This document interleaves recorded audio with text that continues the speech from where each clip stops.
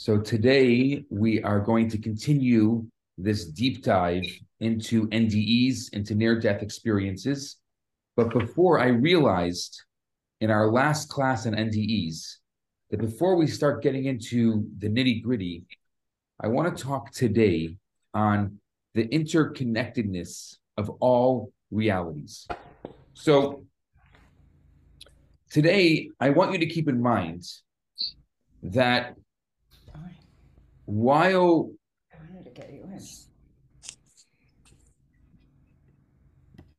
while simple speculation, for the most part, is meaningless, except as a pure mental exercise, there are many people who find the ideas of NDEs, near-death experiences, and exploring these ideas quite intriguing, quite inspiring, and for a lot of people, it's even comforting. In times of deep mourning, many of us find that knowledge of what occurs to the beloved soul is valuable and soothing. So, from a finite perspective, from the finite perspective of reality, of physicality, of spirituality, they operate on different planes of existence. And the divide or the chasm between the two worlds is irreconcilable and it's completely uncrossable. Now, there is much validity to this assumption. No living being, no matter their experience, no matter their expertise, no matter their genius, can truly approximate what the afterlife really is like. It's important for us to understand this reality. We're having conversations about things that we truly can't fathom. Even the greatest amongst our people, Moses. There's a beautiful Sifri in Deuteronomy that says that Moses declined to offer the details with regards to what's awaiting us in the hereafter. But I'm going to say, and it's also true that creation was originally patterned in a way that the divide can be traversed and the partition can be crossed, albeit for a short period of time. All reality, whether it's in this world, whether it's in the next world, whether it's spiritual, whether it's emotional, whether it's mental, whether it's physical, all realities are a unified whole. This is a fundamental truth within Kabbalistic teachings. All realities are a unified whole. All universes are interlinked. They're interlaced. And what begins as a lively spirit through the process of creation eventually manifest as seemingly inert matter. Rectification is really a culmination of a process that begins as pure divine energy, which then becomes three-dimensional concretized objects, upper inner realities and lower external realities. They're all seamlessly interwoven and symbolically interconnected. So, revelation. Revelation is a word that's really Jewish, though it's been stolen by other faiths. It means that it's a means by which the transcendent becomes available to the immanent. Revelation is a means by which the transcendent becomes available to the immanent. The Torah, which according to our belief was given at Sinai, is revelation par excellence. Through Torah, we are empowered to pierce the veil, to lift the screen, to take a peek into a reality that is both far beyond and deep within us. That is both, think about that a second, that is both far beyond and deep within us. The transmission of what we're going to call divine wisdom is present. It's accessible. And throughout history, there were, and there always are, those highly sensitive and spiritual individuals who are able to tap into the realms of existence that are beyond the immediate. According to our tradition, especially according to Kabbalistic tradition, the echo, what is called the echo of Sinai, never ceased. It's only us, humans, individuals. We have distanced ourselves. We have alienated ourselves to a point where we can't hear the voice. But there are some amongst us, some evolved, some extraordinary souls, and occasionally some ordinary souls that have extraordinary moments. And they're able to relive the Sinai experience. They can hear, they can see, they can be receptive to the deeper truths that are otherwise unnoticed, that are otherwise undetectable. Dreams. I'm not going to get into it in detail. I know I'm opening a Pandora's box by saying that word. Dreams are another, though I would say about dreams that they're a little more obscure, but they are another mode of acquiring a transcendent insight, particularly with regard to the soul's journey in the afterlife. Death and sleep are closely related. They're closely aligned with each other. The ancient Greek philosophers, they used to call sleep death's sister. The sages of the Talmud would say, and this is a Talmud that in our teaching of brachot, that we're going to be talking about very soon, they would say that sleep is 1/60th death. That sleep is a mini form of death.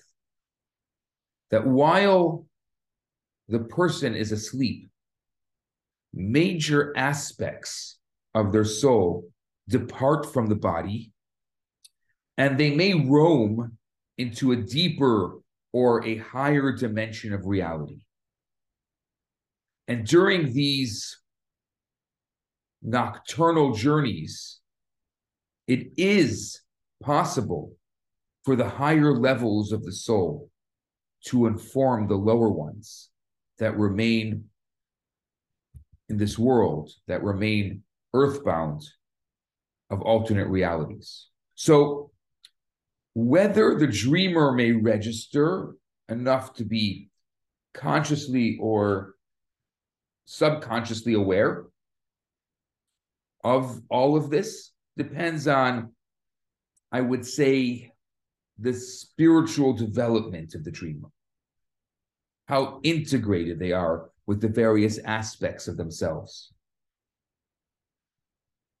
For those who are more existentially integrated, which means, according to Kabbalah, that their external expressions of self, their thought, their speech, their action, which are called the garments of the soul, they're harmoniously aligned with the innermost desires of the soul. So if their garments of the soul, their thought, speech, and action are harmoniously aligned with their innermost desires, these people will have a conscious awareness of the prophetic teachings brought down in their dreams. They'll be able to experience that level of, I'm going to quote unquote, prophecy. I'm using this very, very loosely, but the idea of prophecy meaning seeing the future.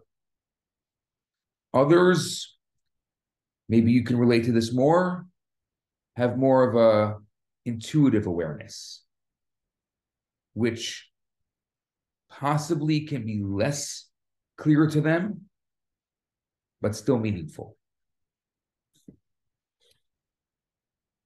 In Kabbalah, collective and individual revelations at Sinai, and for that matter, throughout the ages, whether through prophecy, what is called Ruach HaKodesh, R-U-A-C-H, H-A-K-O-D-E-S-H, Ruach HaKodesh, which means divine intuition, inspired dreams that we just spoke about, or anything similar to that. These are the foundations. These are the sources of the Torah's view of the afterlife. According to this view, this body of knowledge is not folklore. It's not hyperbole. It's not suggestions or speculation. But these are teachings that we understand to have been verified by the direct transmitters, only to be later transcribed and documented as written testimony. And from this perspective, we are dealing with a body of wisdom that is sourced in our tradition, that is sourced in our teachings, and that is based upon inspired, and again, I'm quote unquote, prophetic experiences of individuals in alternate states of consciousness and expanded modes of knowing. And I think based on this understanding of the nature of our material, we can now continue to explore near-death experiences. I wanted you to just step out of it for a second to explain, because I'm not the kind of person who would be teaching this. I'm not going to start talking about the ethereal and out-of-body experiences. I've never had an NDE. I've never had an out-of-body experience. And the truth is, by nature, I'm not really the kind of person who really believes it. What fascinated me about the exploration is that when one person tells you a story, you say, okay, fine, Meshiga. I mean, I love you with all my heart and soul. I'll bet a Meshiga. When the second person says, okay, fine, I found two Meshigoyim. And then you have a third person who talks to you about it, but then you start seeing interwoven, very similar experiences. Okay, fine.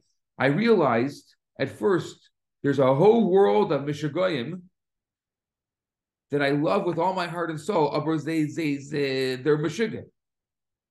And then you have 5 and 6 and 10 and 15. And as a rabbi, somehow when you have a near-death experience or some kind of existential experience, you have to go running to the rabbi.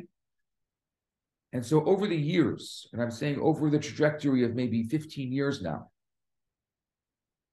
I don't know if all rabbis hear this. I can't speak for other rabbis, but I have heard this enough that it's piqued my interest enough to try to want to know more. It went from, as we say in Yiddish, a band of Mishigoyim. It went from, I don't know how to translate that.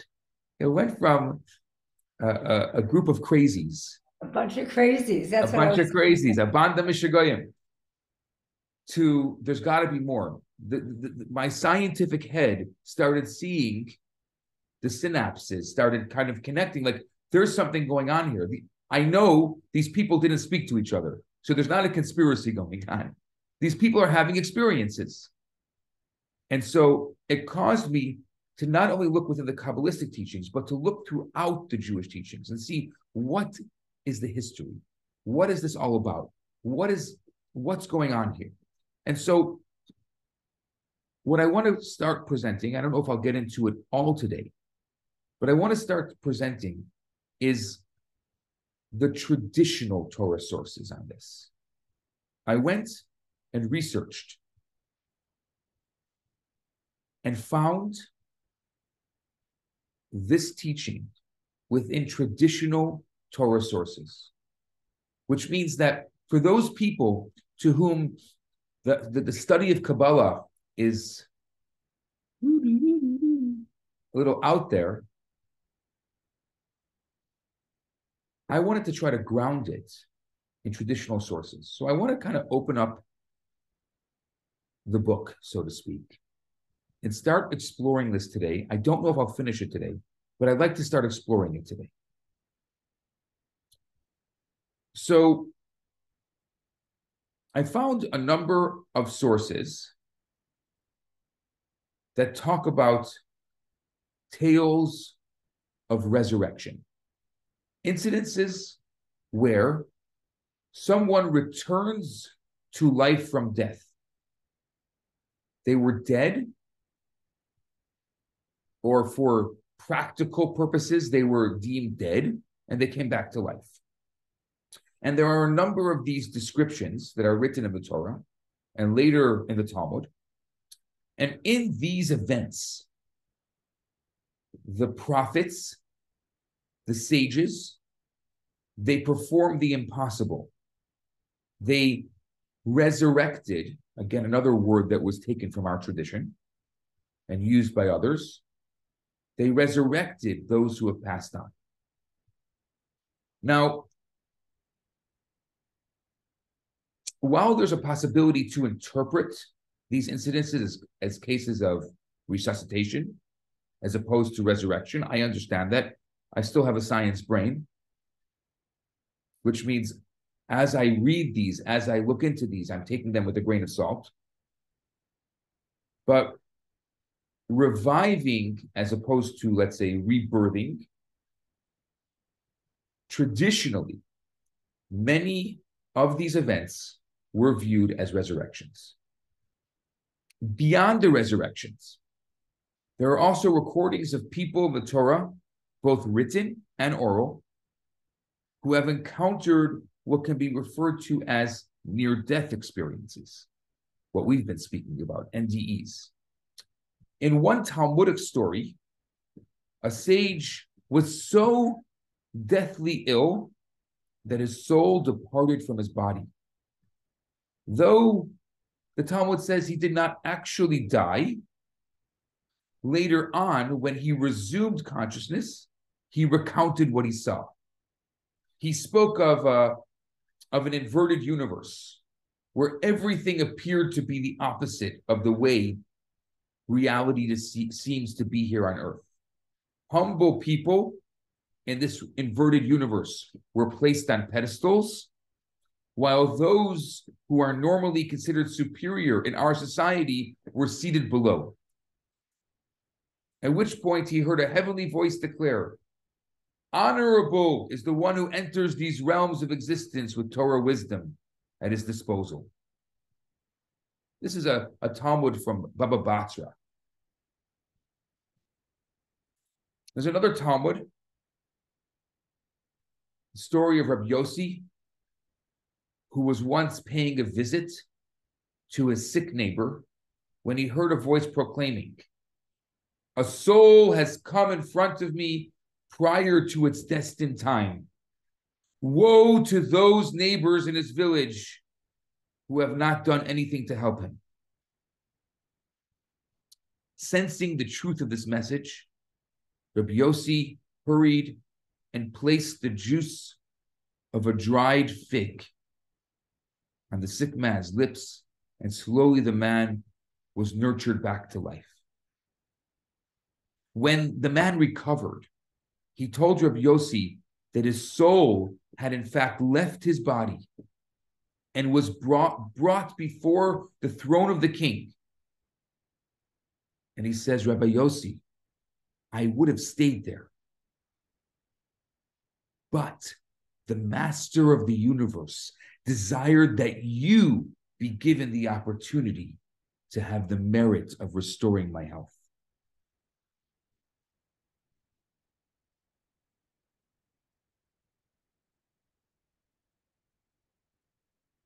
Questions, comments, please.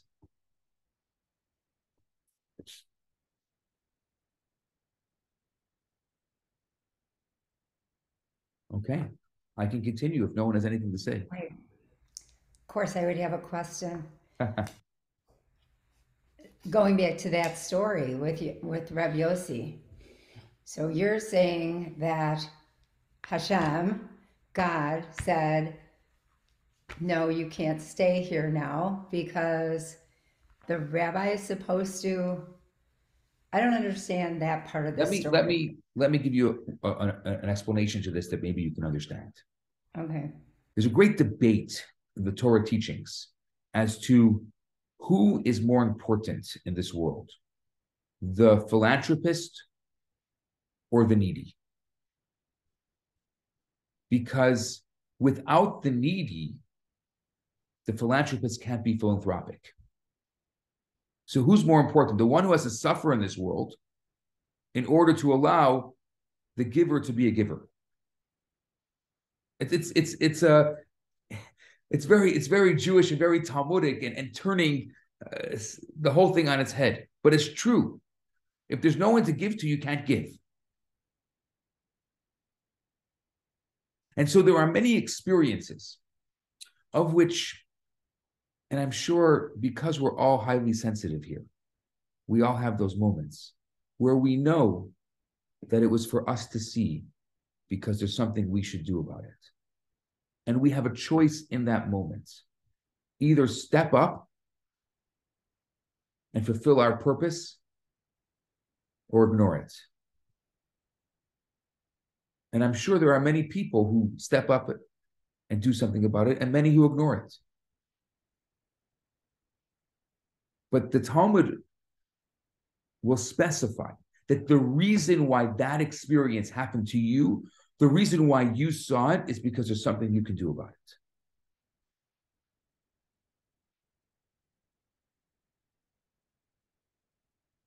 You got the answer, Cheryl? Yes, I do. So the fig juice from the dried fig really wasn't important, but that was the impetus that the rabbi thought helped this person come back to life so he could share his story with the rabbi. Exactly. And in the metaphor, there's lots of different types of fig juice.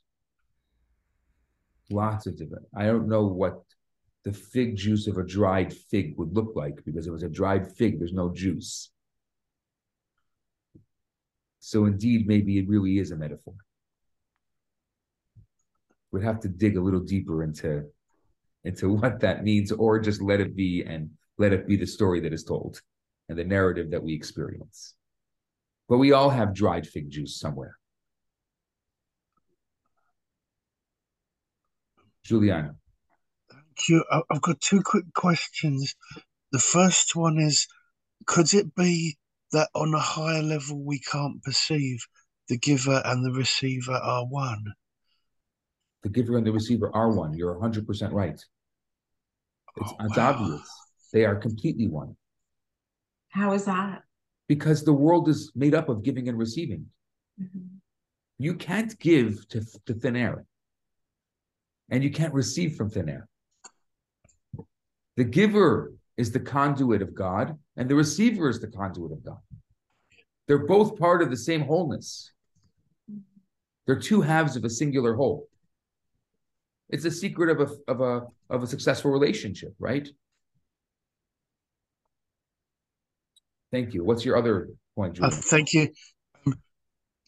Can we connect the dried fig remedy to Adam and Eve and the tree of knowledge? Because the rabbis say that the fruit was a fig because it was fig leaves that they covered themselves with. It could have been a fig, it could have been a grape, it could have been an etrog. There's a couple of different opinions, but I like that.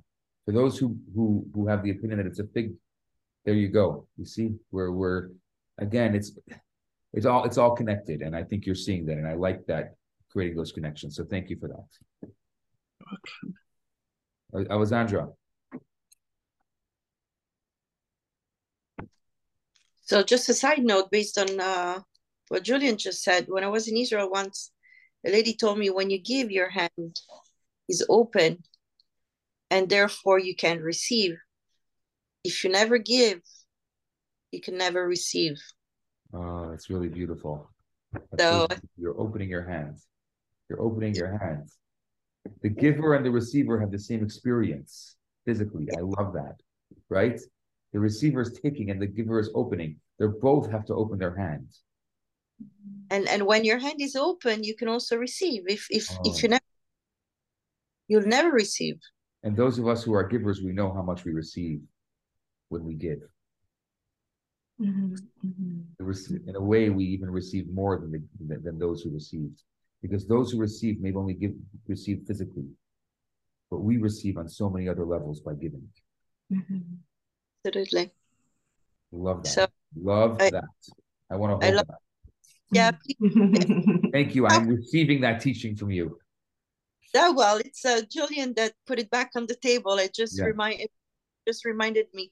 I have a question. Would you say that a child is I'm seeing a child as being more aligned in his garments, right? Hence, that's why sometimes you can observe in some children a connection to the other levels of truth that we don't have. Yes. There's actually a teaching in the Talmud that during the 9 months of gestation, while the fetus is in the womb, they study Torah with God. And so, I mean, the Talmud says the angel taps them on the lips. That's it. We have that little thing between our lips, and then they forget it, and they come into this world. But there's no question that it's nostalgic for them. It's familiar to them. And so children are much closer to the source. That's why we see that level of purity. You can't help yourself, but see the infusion of purity that a child brings into the world. So absolutely. Thank you. When you were speaking, I remembered something that happened with Naomi.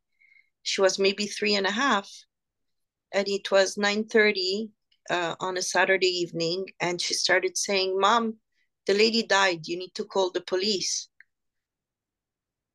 And I said, "What lady? We're at home. There's nothing. Nobody died on TV. Nothing." No, mom. The lady died. You have to call the police. Mom, the lady died. You have to call the police. The next day, I learned that at the same time in Israel, her great-grandmother passed. Wow. At the exact same time. And she was telling me the lady died.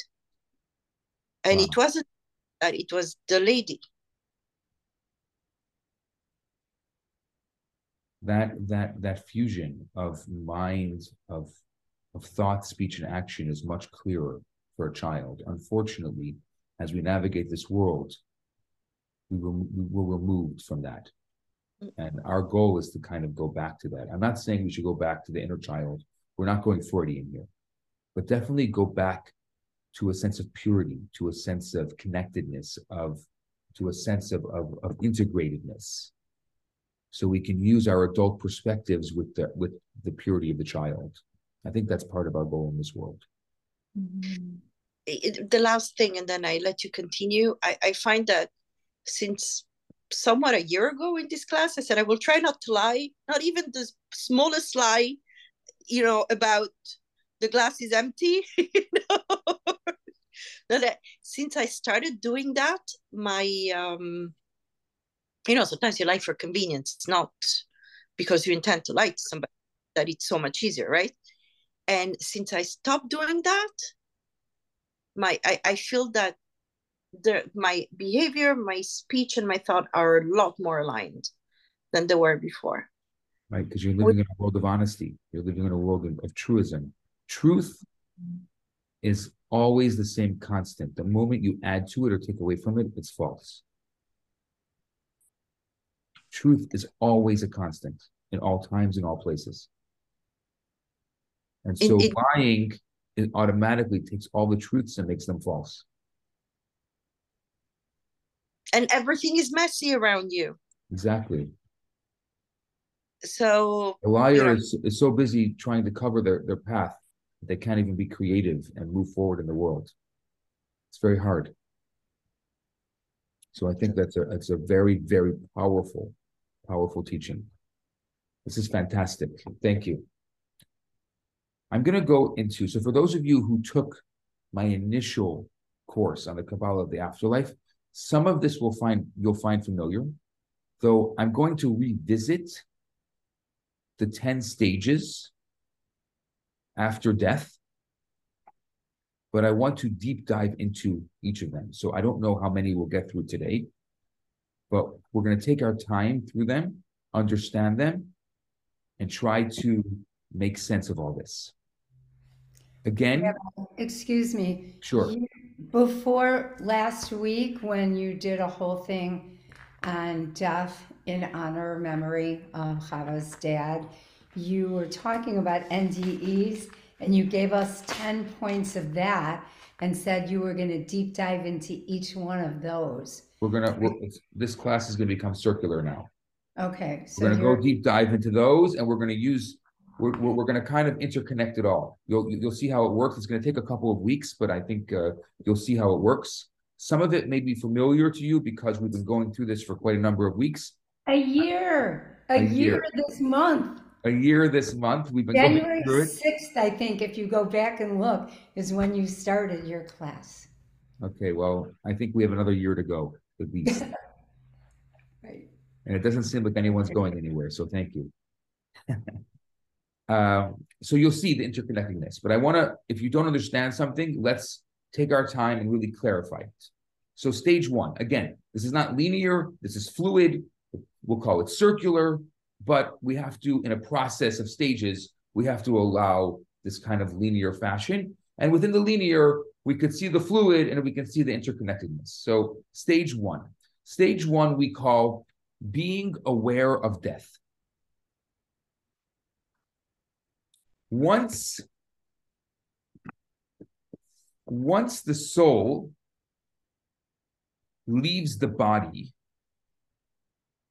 it experiences a tremendously heightened measure of awareness, both of itself as well as everything else that is going on in relation to the lifeless body. So remember, we're talking about the stages of death here, but the only way we know these stages of death is through NDEs. That's how we know them. Through what? Through near-death experiences, right? Nobody died and came back to tell us, besides people who have had NDEs. So a lot of this knowledge comes from a collective of people who have experienced it and come back to tell us a story. So the first stage is this heightened measure of awareness, both of itself as well as everything else that is going on in relation to its lifelessness or its lifeless body. Even if the near-death experiences that the person had is not an indication of an afterlife, it's still a peculiar phenomenon that is scientifically troubling to explain. We would expect that consciousness would begin to slow and shut down as the physical brain kind of deadens and unravels. What's amazing is the exact opposite occurs. Reality appears to become more real. Perception is more vivid. And there's a total expansiveness of consciousness. And on a metaphysical level, this can be understood as a result of the soul's unhinging itself from the constriction of the material brain. You see, the soul is eternal. The soul is what thinks. It's the soul that sees. It's the soul that hears. It's the soul that speaks. While it's in the physical body, it's using the brain and the eyes and the ears and the mouth. So now the soul doesn't have to be limited by the physical body. And once the soul leaves the body, the expansion of awareness is no longer filtered through the ego or the sensory functions. That's why this awareness is completely lucid. It's completely transparent. That's why, according to Jewish law, according to the Talmud, everything that is spoken of in front of what we call the lifeless body, the soul perceives, the soul, in a sense, watches and surveys what transpires from a distance as if viewing another person's body. And even after burial, for the first 3 days, according to the Talmud and according to Kabbalah, for the first 3 days, the soul hovers over the body and observes. Wow. So the most heightened awareness is that immediate disconnection, which is why it's so important that for those of us who are there in the room, that we make sure that our words are pure. All of a sudden, everyone just says, oh, they're gone. Let's start talking about the funeral. No, we'll leave the room to talk about the funeral. Because they can hear and experience everything in a more real way than even in this world. And that continues for 3 days. That's why we try to get to the burial as fast as possible within Judaism. This is stage 1. Questions?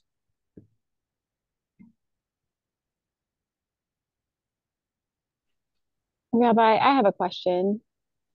So, like, that sounded more like a peaceful death as far as like being in a room. What about like more sudden and tragic deaths? Not even that that's like a great description of it, but like accidents or, like like in war and things. Do they still hover over that area? Yes. The soul is not affected by what happens to the body. If heaven forbid there's something tragic or terrible that happens, the soul is still intact, whether or not the body is. Okay. Do they still are they still like present in that area as Yes. far as like, okay. So like a soul would experience like the war in a more intense and real way than like the physical bodies that are still there. Correct. Someone who was once in a terrible car accident told me that they were there and they could see everything going on from above.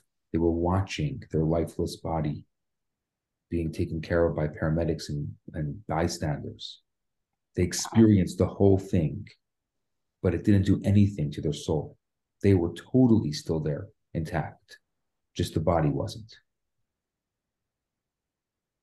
So as physical bodies, I was thinking about this morning, as physical bodies that are still part of that situation, can you, for lack of a better term, absorb things from like the injured body or soul, like leaving the body? And then like maybe that can transpire into like survivor's guilt and kind of Yes, holding on to peak experiences in that situation. Kelsey, you hit the nail on the head. Okay, thank you. I appreciate you clarifying that. You clarified it. I didn't do anything. Okay, well, thank you. Alessandra, please. So thank you, Kelsey, for bringing that up to mind, because my grandparents both died in a car accident. Um, and when the burial was supposed to take place, the police came with the pathologist because of insurance issues, and they stopped the funeral. And my father was able to bury his parents only 2 weeks later. What happens then to the soul, since you mentioned that the soul sticks with the body 3 days after burial? So that's, You can give me the way raw. I can take I it. know, I want to be sensitive to it because there's other people in the room who may have had similar experiences. So I'm going to tell you the truth, but I want to be sensitive to it. And I'm going to, before I answer this question, I want to just say that the soul is pure and not always is everything within our control, and nobody did anything wrong. When the coroner has to deal with an autopsy, it's not within our control. We try our best, and I've been involved in situations where we really encourage them, and they know good and well that we want to bury that body as fast as possible. Sometimes it's not practically possible, and in a situation of, let's say, homicide, or where they have to catch someone who is on the loose and they need to really do what is proper, which I believe they try their best to do what is proper in these situations. We don't have a choice, and it's beyond our control. We try our best. We know what Jewish law is, but sometimes living in a particular place, look, there's a big difference between the way that Israel, the Jewish state, deals with homicides and outside of Israel. It's a big difference. They know that because they are very well aware of Jewish law and how important this is to us. Where in other places, there isn't that same sensitivity. That said, it's very painful for them because, yes, the soul is in that 3-day limbo, would have lasted 2 weeks.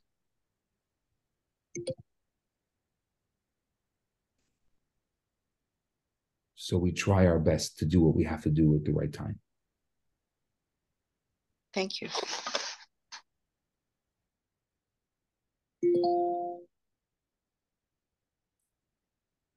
Any other questions? Let me add, if I may, that my mom is a pathologist, and she's done a few. Well, the word vanishes, and while she's very respectful, they are as a group of people very respectful of the people they work with, even though they're dead. Thank you. And that's good to hear.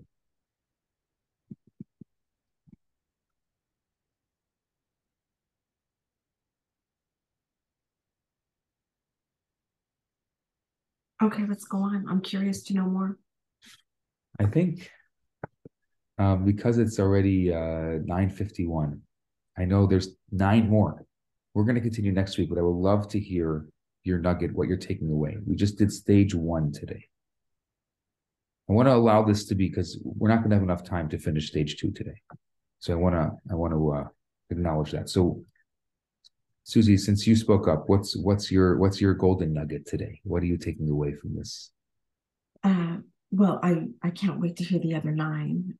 I know I took your class a few years ago, but a refresher I'm ready for a refresher. But I also want to say that at the beginning of class, when we were talking about what happens with the process of death is and the giver and the receiver, and I just want to say that I believe, I'm speaking for myself, but I think all of us who attend this class, this speaks to our soul, probably because we're more in touch with us. And that's what keeps us coming back. And yeah, like it nourishes my soul. It speaks to my soul. I feel like some of it I have experienced, but I have never put it into words. And this information puts it into words. Yeah. And I don't know if it's just I'm an older soul or if I'm just intuitive like that, but it really speaks to me, a lot of the things that you say. Okay, Elena. I don't really have anything to add, so I'm just going to pass it to Cheryl. Thank you. Mm. Thanks, Alana. I highlighted the truth is always a constant, and if you add or subtract it, it becomes a lie. Mm-hmm. And I'm thinking about that a lot.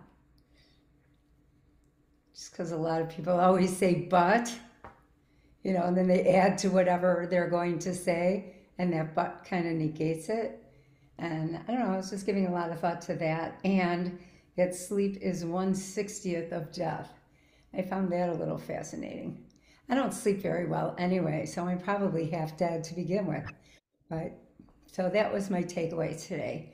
Kelsey.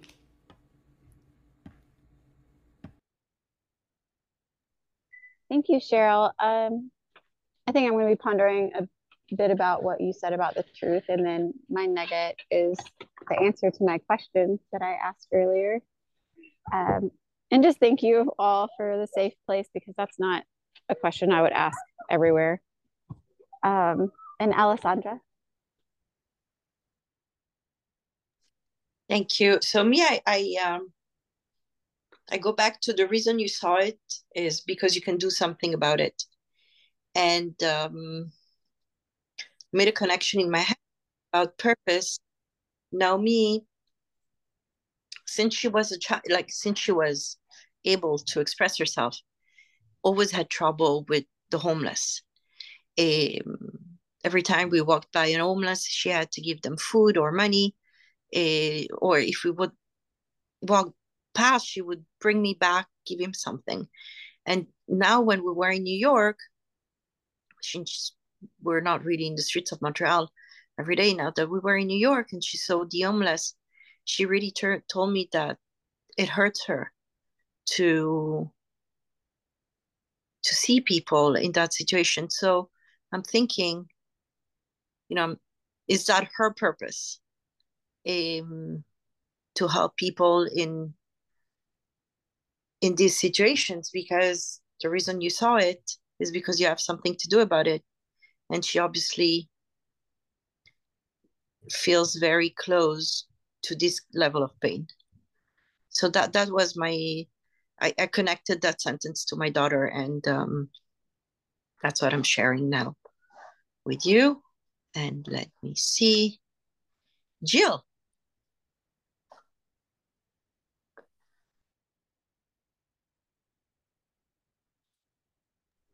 I'm not sure if Jill can speak because she said she was getting on a plane and was having a hard time with her microphone. So, I hope she can.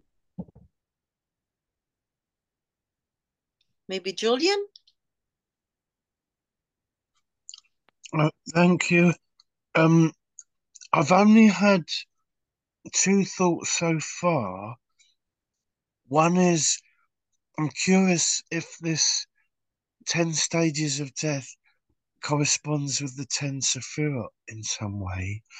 And the other thought was about the Ruach HaKodesh, if that also has different, well, actually, there's two thoughts there. If it's one of many stages or levels, perhaps even 10 again. And the other thought was, if there's stages or levels within it, maybe there's more than one type of level of Ruach HaKodesh, maybe even back to the 10 again. So those are the only thoughts I've had at the moment. I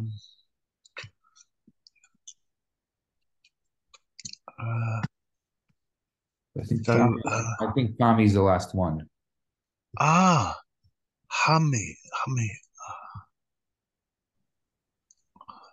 Oh, Fummy, sorry.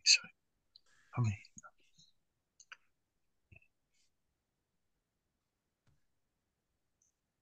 Good morning. So I will go back. I want to go back to the giving things. So I think, and I studied it a little bit. It's not just about your purpose, because like there is something called Ain Hara, the bad eye, and if you study Torah, some of the sages say 99% of people who dies in the cemetery is because of Ain Hara. So it is better that when you have the opportunity to give, because first of all, it's not yours. It's not yours because like we people think we live in democracy, but no, we live in a kingdom here. So everything belongs to him. So when you have the opportunity to give, because like it will save you from other things that you cannot see. So that's all. That's all I want to say. But it's all over Torah. I mean, they say 99% of people who die is because of Ain Hara. So you better give, or you face bad outcomes. Thank you, everybody. Thank you all. I'm excited next week to continue this this look at the process of leaving this world and looking at it through these NDEs. So remember, and I think this was the question that some of you had from before, is that what we're talking about is the process of the soul leaving this world, but we only know about it through near-death experiences. And so again, it's not linear, it's fluid. And so we have 9 more to cover, and we're going to continue this next week.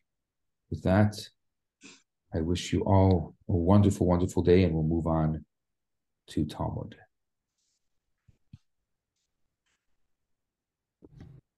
On time. Actually, you're one minute. Have a minute. 1 minute. We can keep you one extra minute. I'm joking. Have a lovely day. Bye.